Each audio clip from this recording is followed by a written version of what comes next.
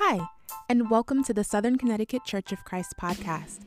We've provided a collection of sermons, our midweek lessons, music, and many more tools to help you grow in your walk with God.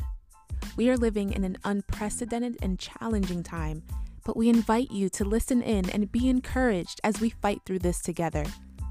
Be sure to subscribe and feel free to share this podcast with your friends and loved ones. Thanks for listening.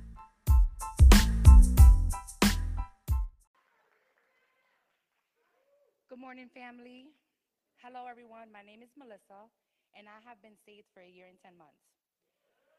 When I reflect on my life, I can truly see the power of God. Rewind my life a few years back, and I would never in a million years have guessed God would be my new best friend. I have never felt welcomed, loved, and a sense of belonging ever until I met God. I haven't had an easy life or made great choices. I always thought I had everything under control, trying to be private and have a perfect outer shell for family, friends, and the world. I focused on fixing everyone's problem to not face my own.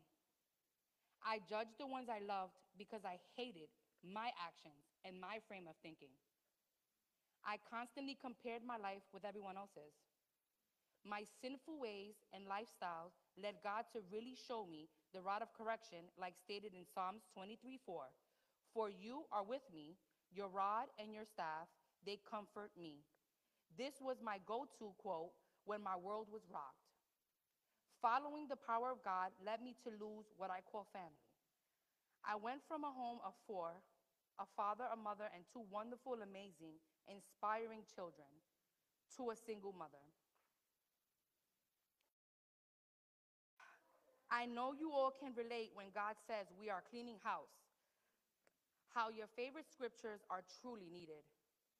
After obstacles and obstacles, I finally realized that God never promised no trouble or pain, but He promised to never leave me alone. I decided to take my leap of faith and got baptized. I started to see my life change. He provided a really good support system that God sent in my direction. Another example of God's power in my life. I slowly started to be alive because there is a big difference between living and being alive. I was being molded into the woman that God always saw in me. Although I carry my cross daily and my convictions grow stronger every day, I still sin and need God's guidance through it all. When I gave control back to God, He allowed me to use my gifts and mend relationships that mean the world to me. I understand the true meaning of love and forgiveness. The pain that I felt hurting others and my father was indescribable. Thanks to Psalms 118:13-4, I was pushed back and about to fall, but the Lord helped me. The Lord is my strength and my defense. He has become my salvation.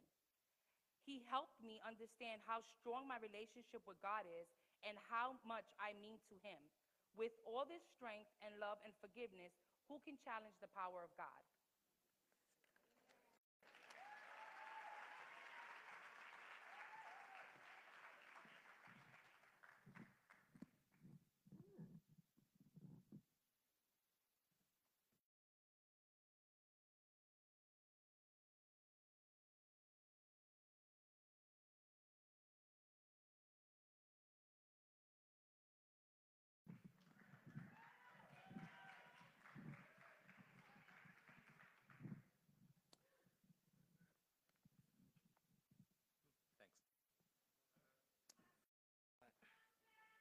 So I misunderstood my assignment and prepared something that was way above my pay grade. So, so I'm just gonna read from the passage I had prepared. Um, it's a familiar passage, Matthew 11:25. At the time, Jesus said, "I praise you, Father, Lord of heaven and earth, because you have hidden these things from the wise and learned and revealed them to little children. Yes, Father, for this is what you were pleased to do. All things have been committed to me by my Father. No one knows the Son except the Father, and no one knows the Father except the Son, and those to whom the Son chooses to reveal him. Come to me, all who are weary and burdened, and I will give you rest. Take up my yoke upon you and learn from me, for I am gentle and humble in heart, and you will find rest for your souls. For my yoke is easy, my burden is light. Amen. Aren't we glad that when life gets too much to carry, that we have a God who can shoulder that for us? Amen. Okay. Father God, thank you so much for this day. Thank you for bringing us all here, Father. Thank you so much for being our ultimate comforter, Father. The holidays are a wonderful time of year, and they're also really hard. And there's been a lot of grieving. There is a virus that is just not going away, Father. Thank you for offering comfort. Thank you for offering to be our yoke, Father. What an honor, what a privilege to share that with you. Father God, I pray this is a time for us to cling closer to you, to run to you, Father. It's really easy when times get hard to run inward and to run towards ourselves and to isolate, Father. And I pray that we just run towards you, run towards your fellowship.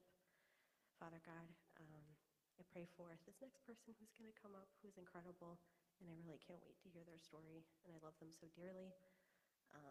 And they've been such a comfort for me as I've transitioned, Father, and I pray that as we listen to them speak, that we'll all get to share in that comfort, Father, that you provide us and that we can provide one another in sharing our stories. I love you, and I pray all this in your son's name. Amen.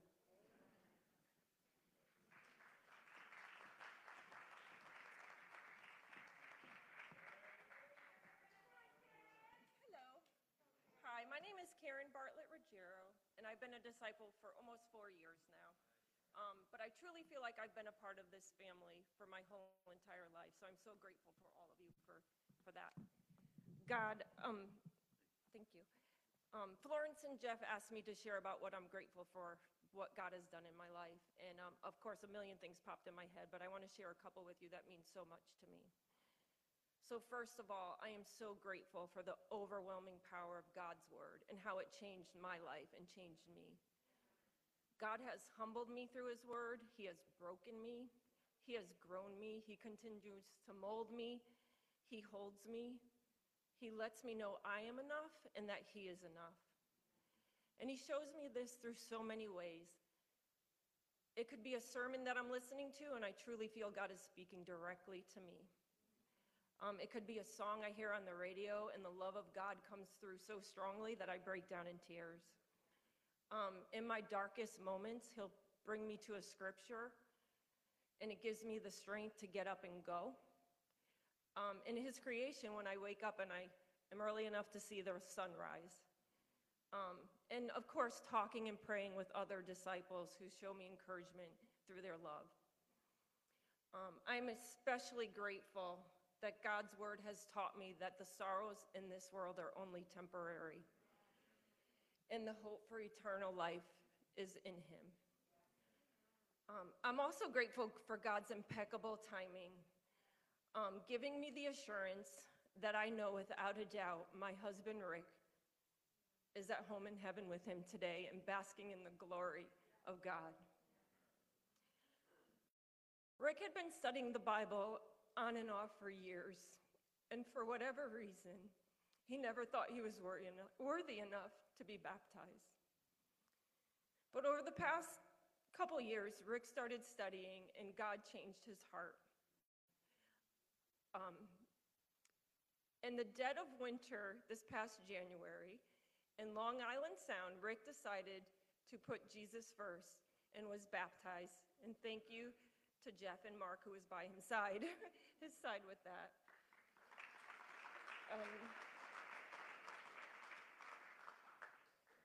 Rick decided this only 3 months before his death. None of us realized the importance of the timing of Rick's decision, but God knew. And in knowing this,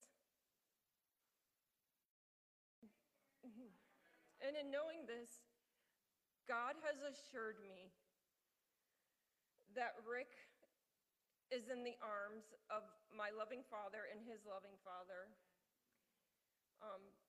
It helps me to push past the tears, to push past the regret of unspoken words, and enables me to deal with the emptiness that I feel inside with his loss. Believing that this world is temporary and that God has a better place for me and everyone is what I'm most grateful for today. And even though I may not understand it now, God's plans are always good. And with God's timing again, there was a song that came out on the radio right after Rick passed. And it just encompasses how I feel. And it just, I'm going to share it with you. I won't sing it because I'll ruin it for you. But it's called No More Scars in Heaven. And it goes like this. The only scars in heaven, they won't belong to me and you. There'll be no such thing as broken, and all the old will be made new. And the thought that makes me smile now, even as the tears fall down, is that the only scars in heaven are on the hands that hold you now. Alleluia for the hands that hold Rick now.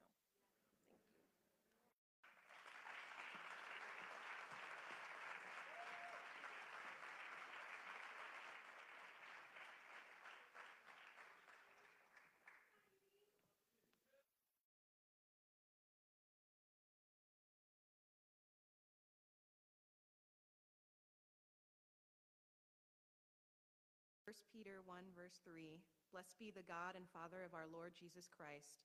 According to his great mercy, he has caused us to be born again to a living hope through the resurrection of Jesus Christ from the dead, to an inheritance that is imperishable, undefiled, and unfading, kept in heaven for you, who by God's power are being guarded through faith for a salvation ready to be revealed in the last time.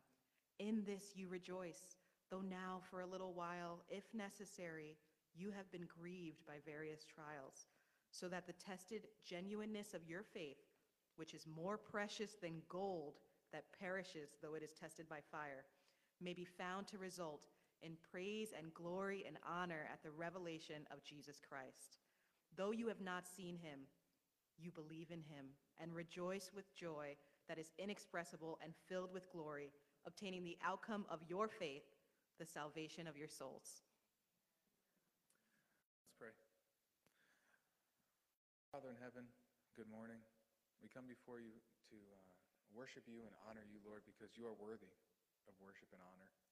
We thank you so much for giving us reasons to rejoice in such a dark world and challenging times, that you've given us salvation, not based on our actions or our deeds, but on you and your perfect life that you give.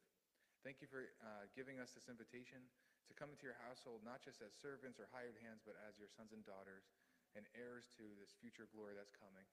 We worship you, we honor you, we thank you for your salvation. And it's in Jesus' name we pray, amen.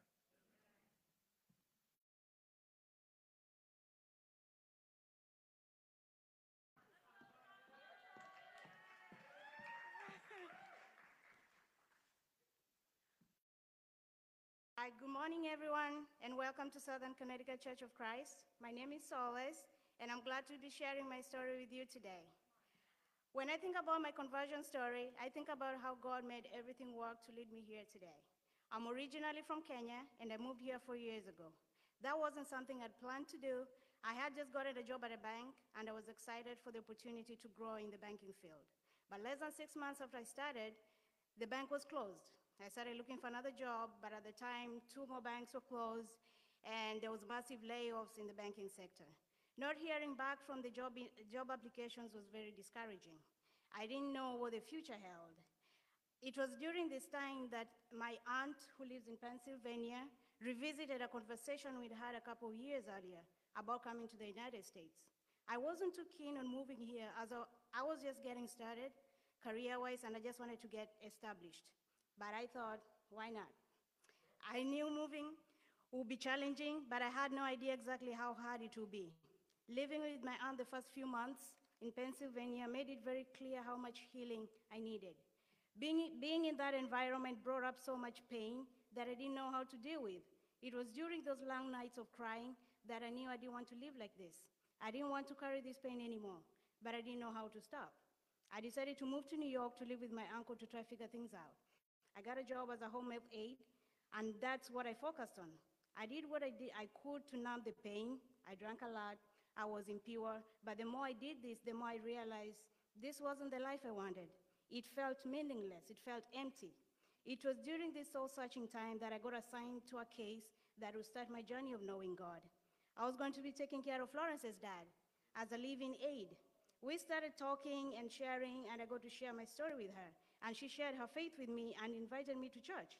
I was amazed at how loving, caring, and nurturing she was. Speaking with her, I saw something different. I was raised in church, but I never felt connected with God. I grew up seeing a lot of hypocrisy in the people of God that I didn't trust when somebody said they loved God. But this felt different. I studied the Bible with incredible women who made me feel safe enough to share my story. It was hard for me to understand and trust God as my father, as I didn't have a good relationship with my earthly adoptive father. Psalms 139, chapter 13, which says, "For you created my inmost being, you knit me together in my mother's womb," was one of the scriptures that made me see myself differently. See, I lost my mother, my grandmother, my two sisters, and was sexually assaulted all before I was 12 years old. All this time, I felt like I was a mistake that God somehow forgot to erase. I didn't feel wanted. I didn't feel like I belonged. But God had a purpose for my life. As I cried with my sisters, I felt home. I felt safe. I was baptized on October 10, 2020, and the greatest feeling was a sigh of relief. Oh, yeah.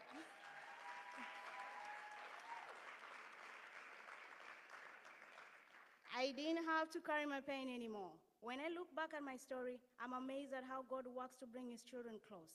His love for us is boundless, and his timing is perfect. I have a desire to build even a closer relationship with God, and I'm so grateful for the family here at Socon. I hope my story inspires someone to know that God doesn't want them to carry the burden and pain alone anymore. I hold on to Jeremiah 29:11, and just wanted to, sorry, sorry. Yeah, thanks for letting me share. Thank you.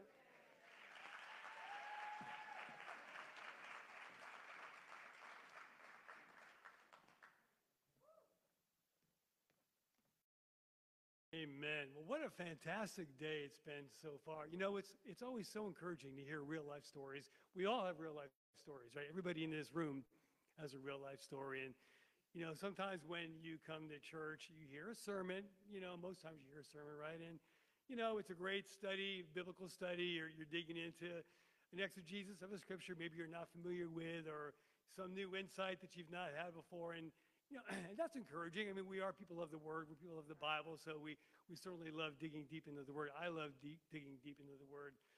But it's really great when we just pause for a moment to say, you know what? How's like the average person being impacted by the gospel? How's the average person being impacted by, you know, by the grace of God, by the love of Jesus, you know, by the power of the Word? And so it's really encouraging to be able to hear, and I appreciate so much, you know, Melissa and Solace and Karen sharing their stories today, you know, and it really could have been any one of us. Everybody has a story to share. And, you know, the service today is, we're titling it His Story, My Story. You've got your story. And whether you're standing up here or not, I really want to encourage you to share your story. Right. Your story is the most effective evangelistic tool you have. And sometimes we forget, you know, we think, well, you know, I'm not equipped to study the Bible with somebody. I don't know how to go through the studies. You know, I need to get somebody else to do that. And that might be true. Maybe you don't feel comfortable going through the studies. You can learn them, and everybody can become comfortable with them. But the thing that really pulls people in is your story, and how your story and his story work together. And so I really want to encourage you to really keep that in mind. Just think about what God has given you and how you can share that story. So I think that would be very powerful. So what we're about to do right now is share a communion time together. And this is historically when we reflect on the death, the burial, and the resurrection of Jesus. And we talk about how the cross has impacted our lives. And we take a look at the power of the blood of Christ and how that molds us and how that changes us. But what does it really mean when we say we're going to take a look at the death and the burial and the resurrection? We talk about the cross in some form or fashion pretty much every Sunday. Either it's woven into the message, or it's a standalone message for communion. I think for the most part, because we use the word so much in this church, I think for the most part, we are very familiar with the death, the burial, and the resurrection. There's probably not a person here that if you were to ask them, can you explain to me just very briefly what the death of Jesus was, they could do it. Right. They could explain Jesus, died for our sins, and they could probably even show you several verses about the death. They could also talk about the burial. Many people in this church could say, look, let's turn here. Jesus was in the tomb for 3 days. He came out. I mean, we could all go through that. And we could probably also pretty well explain the resurrection, what it was like when Jesus rose again, who he appeared to, what his message was. And we do that so much. But what I want to do right now, Florence and I, is talk a little bit about what happened after the resurrection. And what happened after the resurrection was the fulfillment of a promise. Yes. And it was a promise that was made to us, that we would never be alone. Right. When Jesus walked the face of the earth, one of the greatest fears that his disciples had was that he was going to be leaving them. And they were often paralyzed with that fear. What are we going to do? We won't know what to do, Jesus, when you're not here with us anymore. And Jesus made promises that you're not going to be on your own, that I will be with you, that you won't have to worry about that. And in one particular scripture, he shares a little bit more about this promise of not being left alone. And in John 14, verse 1, do not let your hearts be troubled. You believe in God, believe also in me. My Father's house has many rooms. If that were not so, would I have told you that I'm going there to prepare a place for you? And if I go and prepare a place for you, I will come back and take you to be with me, that you also may be where I am. You know the way to the place where I am going. Florence wants to share a few really, really interesting and insightful thoughts on that. I've been studying this scripture, and I've been doing a study myself just on Jesus and trying to, find, just more hidden treasures about my Lord so that I can continue to follow him for the rest of my life. And this scripture says, do not let your hearts be troubled. There's another version I use, and it says, do not let your hearts be afraid or cowardly. And Jesus says, but trust me, trust God, trust my promises. Well, we all know that that's easier said than done. That sounds great, but when the rubber meets the road, that's a difficult thing. So communion for me is a time for my troubled heart to go to God, to stop, to listen to the song usually that's sung before it or what someone says before it. It's a time for me to bring my troubled heart and surrender those troubles and decide to trust God. To trust God's love for me, his concern for me, his desire for me, his dedication to me, to trust his promises, and to trust that he really is preparing a place for me. We can know that's a truth, but really trusting that he's really doing that right now.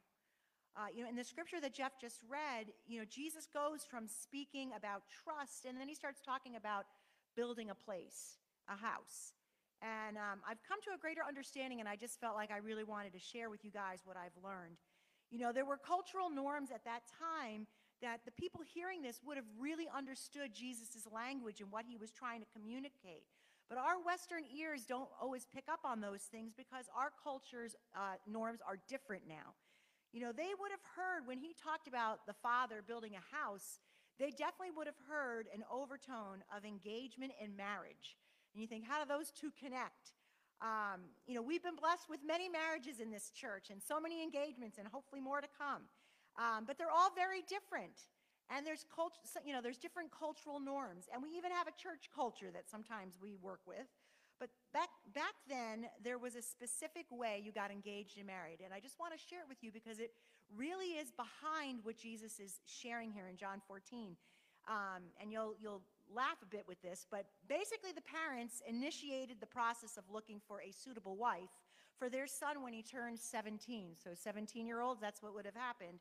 So the father would make the arrangement to meet with whoever was found to be that suitable bride and family. They would gather to negotiate, and they would come up with what they called a bride price. Out of respect, not that they were trying to buy the bride, but out of respect to the family, because they were going to lose her, how much would it cost? They would come to an agreement, and they would sit down and actually have a meal together, and they would sign the agreement with a cup of wine that they would drink. The father and the son would then go home, and they would start building immediately. They would start building a home for the future couple, not on another piece of property, but right on the back of the father's house. The son would wait until the father said, "It's time, you've done enough, the house is ready." Meanwhile, the bride would just wait and wait and wait. Once the father said it was time, the bridegroom would run through the streets with his friends and his family, and it was very exciting. People would be, screaming and yelling in excitement. Everybody would be watching and waiting because they didn't know which door he was going to knock on. And all the brides would be waiting because they didn't know, is it my bridegroom? And they would wait patiently. He would knock on the door, and he would take his wife back to his father's house that the son had prepared. And this really gave me a new insight to this understanding from this scripture. Jesus negotiated my bride price with the Father. He sat with the Father, and they discussed what they would pay for me. And his price was the blood and his life and his body being sacrificed on the cross. And in the same way, one day, when it's the right time, he will run down the streets, and he will gather everybody, and he will knock on my door, and he will say, "I have prepared a place for you. It is now your time." Meanwhile, as the bride, I need to trust. I need to wait. I need to trust with my troubled heart and know that if I save myself as that bride, as that virgin, if I save myself and I wait and I trust in his love and his plan and his timing, like Karen talked about, that one day I myself will hear that knock, and I will know that he has really prepared a place for me. This is what helps set my mind when I take my communion.